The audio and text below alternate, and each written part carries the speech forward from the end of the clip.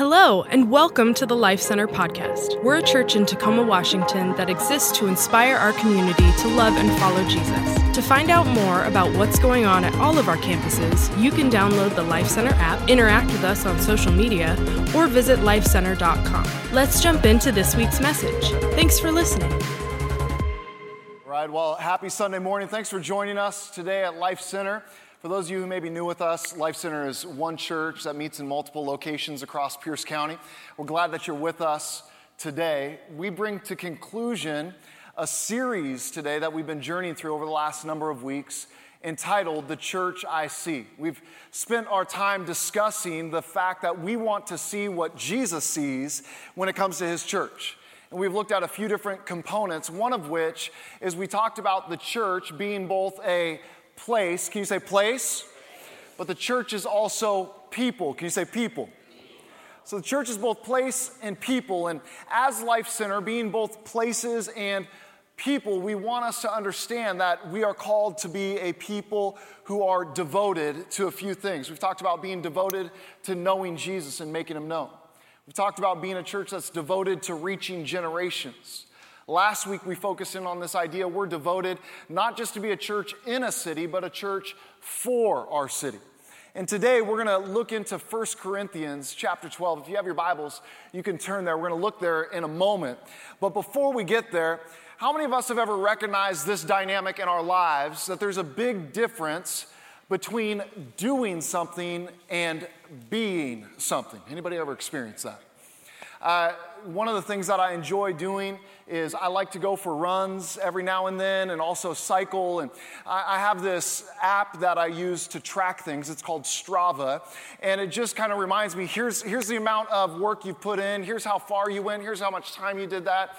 And at the end of the year, at the end of 2019, I received this little notification saying, do you want to see your year in review? And I was like, absolutely I do. And so I opened it up and it compiled all my data. And friends, I was amazed because in 2019, I did 23 runs for a total of 123 miles. Thank you. That's what I did in my room when I saw it too. I was like, yes. 123 miles. I felt really good about that. And then I talked to Anson. And I wanted to kind of brag like, Anson, I ran 123 miles, man. I don't know what you've been doing, but 123 miles, 23 runs. That's almost averaging 2 runs a month. Come on, somebody. And I asked Anson, what did you do in 2019? And this was his reply. I ran 314 times.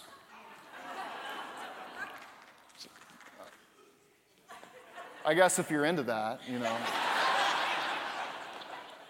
And I did the math. I was like, isn't there 300 and something days a year? I mean, you didn't miss a lot of days. And I was like, okay, that's pretty good, but maybe they were short runs. So I asked him, how many miles does that equate to? He replied, 1,954 miles. Now, careful, you just applauded my 123 miles a minute ago. How many know there's a difference between something you do and something you are? For me, running, it's something that I do from time to time. For Anson, man, it doesn't matter if it's raining, sleet, hail. I mean, he's like the postal service. He just does not stop. He's always running. And for him, it's something that he doesn't just do. It's a part of who he is.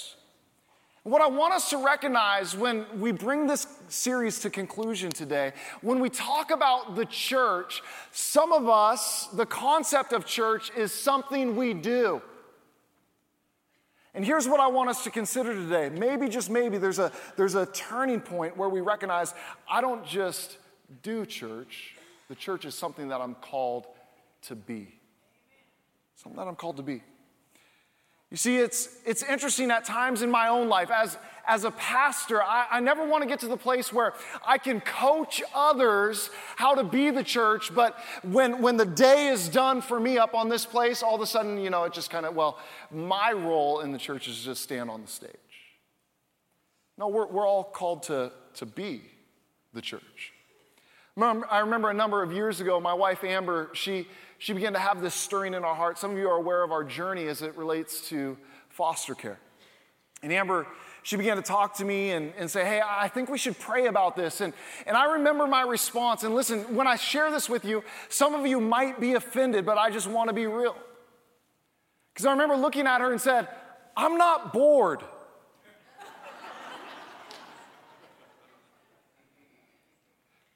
We got 3 bio kids. We got a lot on our plate and adding something else. And yet, here's what we did. We began to pray about it. And I felt the Spirit of the Lord speak to my heart and say, Tyler, you're called to not just do church or help lead the church. You're called to be the church. And so for us, and again, not everybody's called to that specific ministry or to be the church in that way, but for us, this became an expression of not just being up on stage at the church, but actually living as the church. And the Apostle Paul, he writes his letter to the city of Corinth, the people, the church gathered in the city of Corinth. It was a church that was facing some challenges. It was a church that had some divisions going on. And he's trying to remind them of an important principle. And how he goes about this, he uses a metaphor called the body. I want us to look together. 1 Corinthians chapter 12, starting in verse 12. It says this: the human body has many parts, but the many parts make up one whole body. Can you say one body? One body. So it is with the body of Christ. So notice he uses the metaphor of our physical bodies and he says, listen, that's exactly how the church is designed to function. Many parts, but it's one body. Some of us are Jews, some of us are Gentiles, some are slaves and some are free, but we all have been baptized into one body by one Spirit, and we all share the same Spirit. Yes, the body has many different parts, not just one part. If the foot says, I'm not a part of the body because I'm not a hand, that does not make it any less part of the body. If the ear says, I'm not a part of the body because I'm not an eye, would that make it any less part of the body? If the whole body were an eye, how would you hear it? Or if the whole body were an ear, it would look creepy, right? How would you smell anything? But our bodies have many parts, and God has put each part. Can you say each part? God has put each part just where He wants it.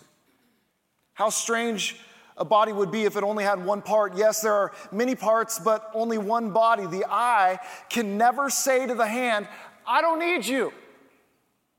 The head can't say to the feet, I don't need you. In fact, some parts of the body that seem weakest or least important are actually the most necessary, and the parts that we regard as less honorable are those we clothe with greatest care, so we can carefully protect those parts that should not be seen, while the more honorable parts do not require this special care.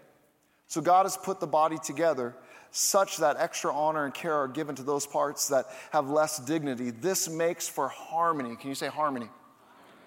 Or unity. See, it's actually the diversity of each part of your body that moves your body to function in unity. Diversity actually helps lead us to places of unity. And notice the difference between unity and uniformity. Paul said the whole body's not an eye, the whole body's not an ear. We're not designed to be uniform. We're designed to be diverse because that helps lead us to places of unity. It goes on. God has put together this body. This makes for harmony among the members so that all the members care for each other. If one part suffers, all the parts suffer with it. If one part is honored, all the parts are glad. All of you together are Christ's body, and each of you is a part of it. See, as we unpack this scripture today, we need to understand, yes, we are all different. We have different backgrounds, different personalities. We look different, we talk different, we dress different. We have different kind of things that we enjoy. But all of that diversity leads us to a place of unity, and the unity leads us to understanding we are a part of the body. So we've been focusing in on this dynamic. The church I see is devoted. Can you say devoted? We've gone back to Acts chapter 2 a number of times where it says this, that these early followers of Jesus, they devoted themselves. Again, I want to remind us, devotion can't be delegated. We have to make the decision ourselves to be devoted. We have to lean into that. And now, as we bring this to conclusion and we talk about our devotion, here's the devotion that I want us to recognize. As Life Center, we need to understand we don't just go to church, we are the church.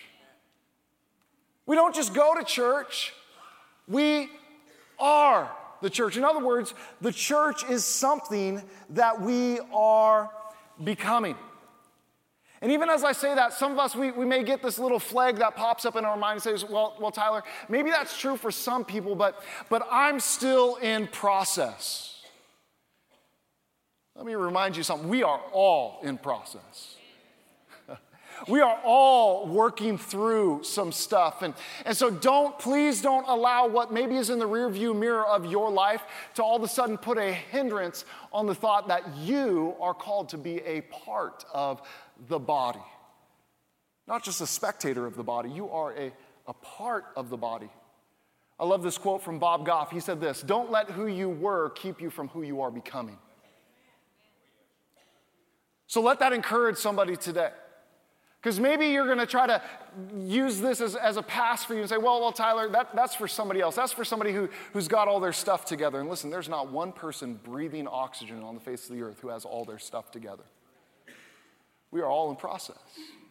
But don't let who you were keep you from who you are becoming. And to that note, it's important for us to recognize the significance of what we do here at Life Center on the weekend. This is just the huddle. This is just the huddle. This is not the sum total of the game. I want you to think for a moment that maybe you purchased plane tickets for a specific game that's going to happen next weekend that the Seahawks are not playing in. You invested a lot of money, you flew there, you bought tickets to get in, there you are, and the team, one of the two teams, I don't even know who they are, they run out on the field, they huddle up, and then they walk back to the sideline. How many of you would want a refund? Anybody besides myself? Right? By the way, it's been said this about football. Football, by definition, is 22 individuals in need of rest being watched by 50,000 people in need of exercise.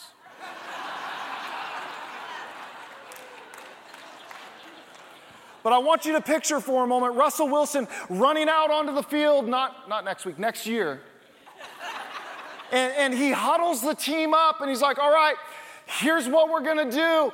See you guys next week. And he leaves the field, gets in his car, and drives home. How many of us, we would scratch our head going, bro, you're missing the point. That's not the point. The huddle is just that we come together for a purpose to be equipped to play the game. So the weekend isn't the sum total. Friends, we don't just go to church. We what? We are the church. We are the church. And there's some benefits that Paul lines out of being the church in chapter 12 that I want to draw our attention to.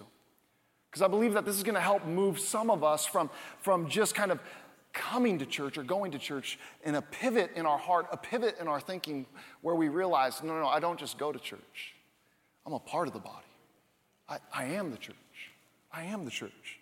Number one is this, the first benefit, you have a place to belong. Can you say belong? You have a place to belong.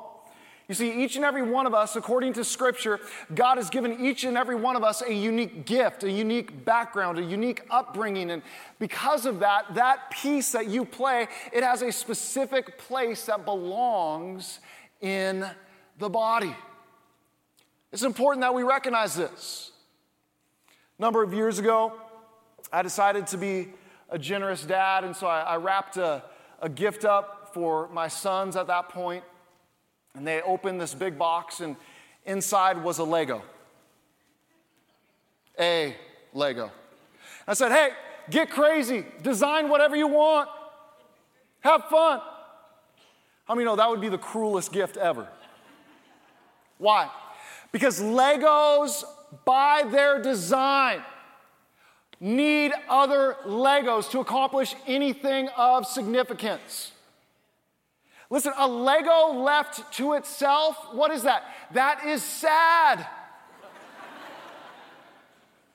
Can you imagine me saying to my children, instead of the plural version, Legos, I just say, hey, go play with Lego. Judah, Justice, Faith, I want you to go play with Lego. They're like, Dad, we've tried everything we can think of. Doorstop, paper holder. Dad, there's not a lot. And I'm like, no, just get creative. You see, Legos, their very design reveals that they need others with it. So it is with you. So it is with me. In the body of Christ, we have a place to belong. A Lego left by itself is not only sad, it's dangerous. You ever stepped on one of these in the middle of the night?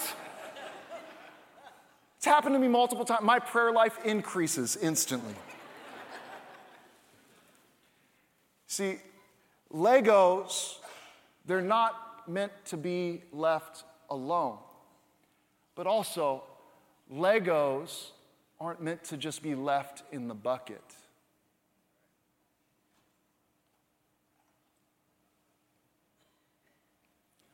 So their purpose is to be taken out of the bucket, put together, working together, creating something that stirs hearts. How many of us would be frustrated if your left hand only chose to show up once a week?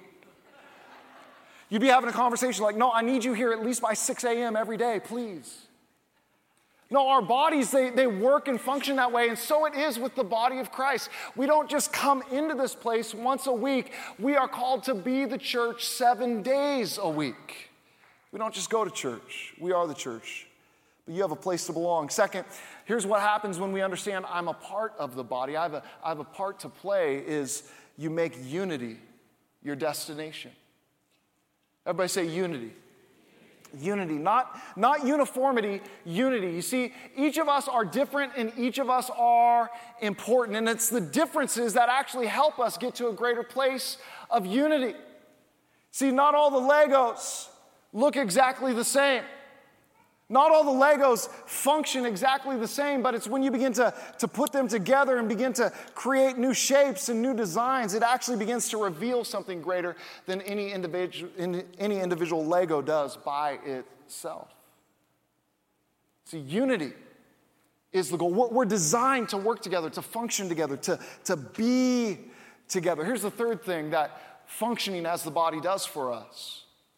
It helps us keep our attitude in check. How many know that as long as we're in isolation, nobody can ever question our attitude? No one can ever help us refine a little bit of our lives that need refining. You notice when you're all by yourself, you're always right. But then when you get around other people, they're like, oh man. And what are they doing? They're knocking some edges off you that need to be knocked off. This is why we need each other. And listen, there's this thought in Christianity. I have my personal relationship with Jesus. And listen, that's true. You're saved personally, but you're always saved into community.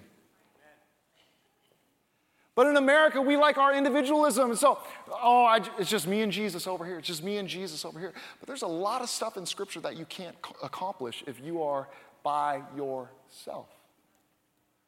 There's a couple attitudes that get put in check when we come together as the body. The first is this: because I'm not like them, they don't need me. You see, in the idea of uniformity, I can be over here and say, well, I'm not like any of them, and so they must not need me. But the opposite is true as well. We got to be careful that we don't go the opposite way and say, well, because they're not like me, I don't need them. I'm doing fine over here by myself. We need each other. So coming together as the body, it helps keep our attitude in check. Here's the fourth thing that it does. You discover your place and you move from doing church to being the church. From doing church to being the church. And here's my concern sometimes when I think about the church at large. So not just Life Center, but just the church. One of the concerns I have is that how often do we see it as our role simply to just be an ear? In other words, we show up, we listen, we're like, okay, I listened, mission accomplished. And listen, we all need an ear, we all need to hear, we all need to listen, we all need to be refined by the truth of Scripture. But if the body of Christ is just an ear and all we do is ever listen, friends, how are we going to transform a city? How are we going to impact our world? There's so much more than just coming together and listening in the huddle. We listen in the huddle so that we know how to play the game more effectively. We come back to the playbook. We come back to Scripture so that we can move forward in this assignment. You see, we're not just all called to be one big ear. We're not called to just be one big eye that watches the stage every weekend. It's not just about observation. It's about participation. My friend Wes Davis, he wrote a book a number of years ago. The book is entitled People Becoming the Church. He said this in the book. He said, if you handed someone a Bible and after they read it, you asked, what's a church? What's the chance they would say it's a building, it's a business, it's an institution, or an organization? I'd say 0. If you ask somebody after they read their Bible, okay, what is the church? What was Jesus' plan for the church? What do you think the church was supposed to be? It would be about people on the journey with Jesus, knowing Him, making Him known, setting out with a passion and a vision and a mission to reach generations. Not being content just to reside in a city, but bringing impact for a city. See, even though we're called to be the body, don't minimize the huddle. We need the huddle. We need the huddle. In fact, Hebrews chapter 10 says it this way. It says, let us think of ways to motivate one another. Can you say one another? It's hard to do all those one another's if you're by yourself. It's hard to do all those one another's in isolation. There's a whole lot of Scripture that we can't do alone. But when we get synced up and we come together as the body of Christ and we begin to recognize our unique role and our unique talent, and even those of us who might be tempted to say, well, I'm not that great. I don't have that significant of gifts. Tyler, what benefit do I actually have? Listen, even the base plate when you're playing with Legos has a purpose. Holds things together. Creates unity. See, it says, let's think of ways to motivate one another to acts of love and good works. And then look at verse 25. And let us not neglect our meeting together. The Tyler Soley paraphrase says this, let us not neglect huddling up. Coming together, we need to come together, but it's for a purpose. We gather so that we can scatter. We come together, yes, so we're equipped, but then we take our individual gifts, our individual opportunities, our individual assignments, and we live it out. Let us not neglect meeting together as some people do, but encourage one another, especially now that the day of His return is drawing near. We gather so that we can scatter. And why do we scatter? Because, listen, Jesus is calling us to be a church that reaches generations. Jesus is calling us to be devoted to knowing Him and to making Him known. But unless we scatter and see it as our assignment to make Him known, friends, we're just going to be a bunch of Legos in the tub. Unless we understand we need each other, we need to be equipped by one another, we need to be refined by each other, we'll just choose to live in isolation. And yet, you weren't saved to live in isolation, friends. You were saved to be a part of community. You have a gift that is necessary, that is needed. So each and every one of us in this place, we have a gift. And you have gifts that I don't have. And that friend over there has gifts that they don't have. We all have different gifts. Not only that, we all have different opportunities. Do you know that you're going to experience opportunities that I won't experience? And so if you lean into those opportunities to say, okay, I'm going to bring the love of Jesus wherever I show up. Maybe it's work next Thursday. Maybe it's on your campus next Monday. Maybe it's in your neighborhood the following Wednesday. And yet there's an opportunity there that's unique to you. And God has already gifted you and placed you in that opportunity. And not only that, each of us, we are carriers of his presence. So just because we kind of dismiss this service, we're not just closing church. No, the church is just relocating. It's scattering across the city. We don't just go to church. We are the church. We are the church. It's who we're called to be. See, my prayer is that some of us, we would catch a glimpse of what this could look like in our lives. And maybe we could make a pivot from spectator to supporter, from consumer to contributor, from attendee to somebody who's activated, from observation to participation. I want to make sure that Life Center, we don't settle for being a club when Jesus has given us a clear cause. That we would lean in to where he's leading us and calling us to go, and how he's building us together to be the church, not just on the weekend, not just in the huddle. But in a moment, we're going to say break, and we're going to scatter across the city. And it's still our assignment to know Jesus and to make him known. Today, can I invite you to stand with me across this place? I want to pray for two specific things. And even as you stand, I'm going to welcome some of our pastors and prayer team to join me up front.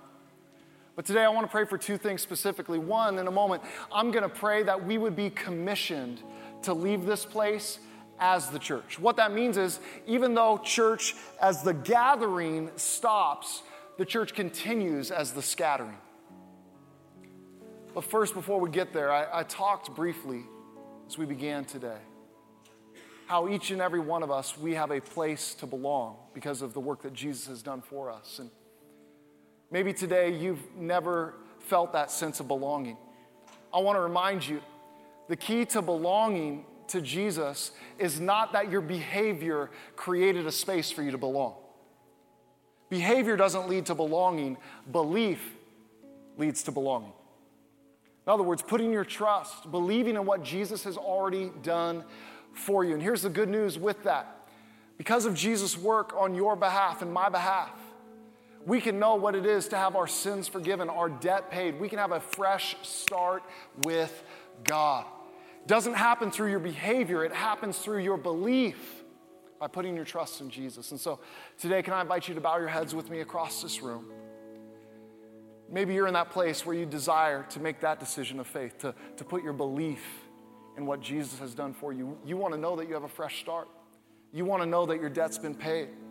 You want to know that you can walk out of these doors a new creation, a new beginning. If that's your desire today, can I ask you to do something? Would you just simply lift a hand and just hold it up for a moment and say, that's me. I want to know that my sin is forgiven. I want to know that my debt is paid. I want to put my trust in Jesus. Thank you, thank you. Others would say, thank you, yes. Others in the balcony would say, yeah, that's me, thank you. Can we pray this prayer out loud together? Would you repeat after me? Say, Jesus, thank you for loving me. I put my trust in you.